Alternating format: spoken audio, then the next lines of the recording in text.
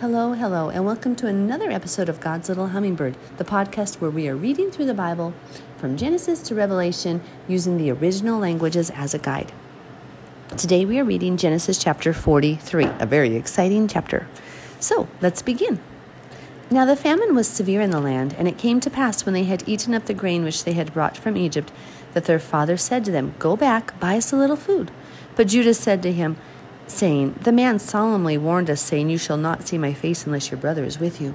If you send our brother with us, we will go down and buy you food.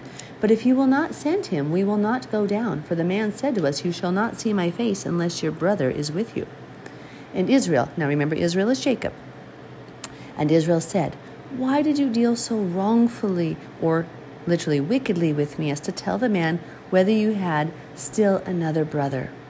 See, Israel, Jacob can't see the bigger picture right now, and he's just stressing and fretting like, "Oh no, you can't send my son down here. Why did you do this? Why did you do this?" He's blaming.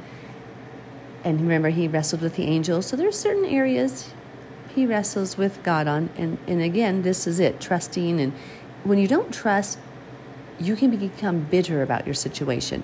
And you'll see even when he presents himself to Pharaoh later, where he talks about his days have been bitter and hard. So let's just remember that sometimes we bring our own bitterness upon us by not just submitting to God's will, myself included, right? Okay, verse 7. But they said, "The man asked us pointedly about ourselves and our families, saying, 'Is your father still alive? Have you another brother?' And we told him according to these words. Could we possibly have known that he would say, 'Bring your brother down'?" Then Judah said to Israel his father, "Send the lad with me, and we will arise and go, that we may live and not die, both we and you, and also our little ones. I myself will be surety for him. From my hand you shall require him. If I do not bring him back to you and set him before you, then let me bear the blame forever. For if we had not lingered, surely by now we would have returned the second time." And their father Israel said to them, "If it must be so, then do this. Take some of the best fruits of the land in your vessels and carry down a present for the man. A little balm and a little honey, spices and myrrh, pistachio nuts and almonds." Notice those are the things that were still growing during this famine, but they did not have the wheat, the grain, the bread. And notice wheat makes bread, and we're told Yeshua is the bread of life. So there's all sorts of symbolism in that too, that they had to go down to their brother Joseph, whom they had sold, whom they had despised, whom they had betrayed, and get this bread. Just like we must go to our Messiah, who at any point in our life, some of us have betrayed, despised, not acknowledged him as our Savior, whether we were Jews or Gentiles, and we had turned our back on him, but we must go to him for the bread of life. Interesting, huh? Verse 12. "Take double money in your hand, and take back in your hand the money that was returned in the mouth of your sacks. Perhaps it was an oversight. Take your brother also, and arise, go back to the man. And may El Shaddai, God Almighty, give you mercy before the man, that he may release your other brother and Benjamin. If I am bereaved, I am bereaved." So the men took that present and Benjamin, and they took double money in their hand, and arose and went down to Egypt. And they stood before Joseph.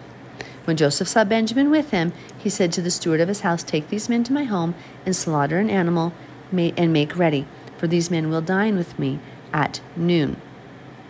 Then the man did as Joseph ordered, and the man brought the men into Joseph's house. Now the men were afraid because they were brought into Joseph's house, and they said, "It's because of the money which was returned in our sacks the first time that we are brought in, so that he may make a case against us and seize us to take us as slaves with our donkeys."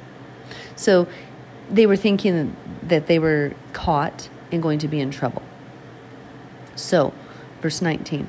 When they drew near to the steward of Joseph's house, they talked with him at the door of the house and said, "Oh, sir, we indeed came down the first time to buy food.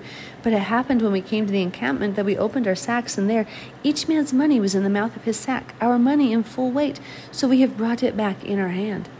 And we have brought down other money in our hands to buy food. We do not know who put our money in our sacks." But he said, "Peace be with you. Do not be afraid. Your Elohim and the Elohim of your father has given you treasure in your sacks. Your God and the God of your father." Remember, that's the plural word, gods, Elohim. "I had your money," which of course was not true, but he is playing along with whatever the scheme that Joseph has that's transpiring. Then he brought Simeon out to them. So the men So the man brought the men into Joseph's house and gave them water, and they washed their feet, and he gave their donkeys feed. Now, I want to point out here, he washed their feet. That was a hugely common tradition, right, during all of the biblical times. The reason being, I think most of their shoes were sandals, and their feet got quite dirty. And so we see, of course, Jesus, Yeshua, washing the disciples' feet and telling us to wash feet. But it's a symbol of also helping people clean their walk, help them to walk properly. But in this case, he was helping them wash their feet because they had been on a long journey all the way from the land of Canaan, or what's now Israel. 25. Then they made the present ready for Joseph's coming at noon, for they heard that they would eat bread there. And when Joseph came home, they brought him the present which was in their hand into the house and bowed down before him to the earth. Then he asked them about their well-being and said, "Is your father well? The old man of whom you spoke, is he still alive?" And they answered, "Your servant our father is in good health. He is still alive." And they bowed their heads down and prostrated themselves. Then he lifted his eyes and saw his brother Benjamin, his mother's son, and said, "Is this your younger brother of whom you spoke to me?" And he said, "God be gracious to you, my son."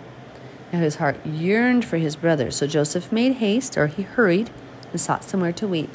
And he went into his chamber and wept there. Then he washed his face and came out, and he restrained himself and said, "Serve the bread." So they set him a place by himself, and them by themselves, and the Egyptians who ate with him by themselves, because the Egyptians could not eat food with the Hebrews, for that's an abomination to the Egyptians. And they sat before him, the firstborn according to his birthright, and the youngest according to his youth. And the men looked in astonishment at one another. Then he took servings to them from before him, but Benjamin's serving was 5 times as much as any of theirs. So they drank and were merry with him. And I can only imagine what's going on inside of them. Join us next time for another exciting episode. Have a blessed day, everyone. Much love in Messiah.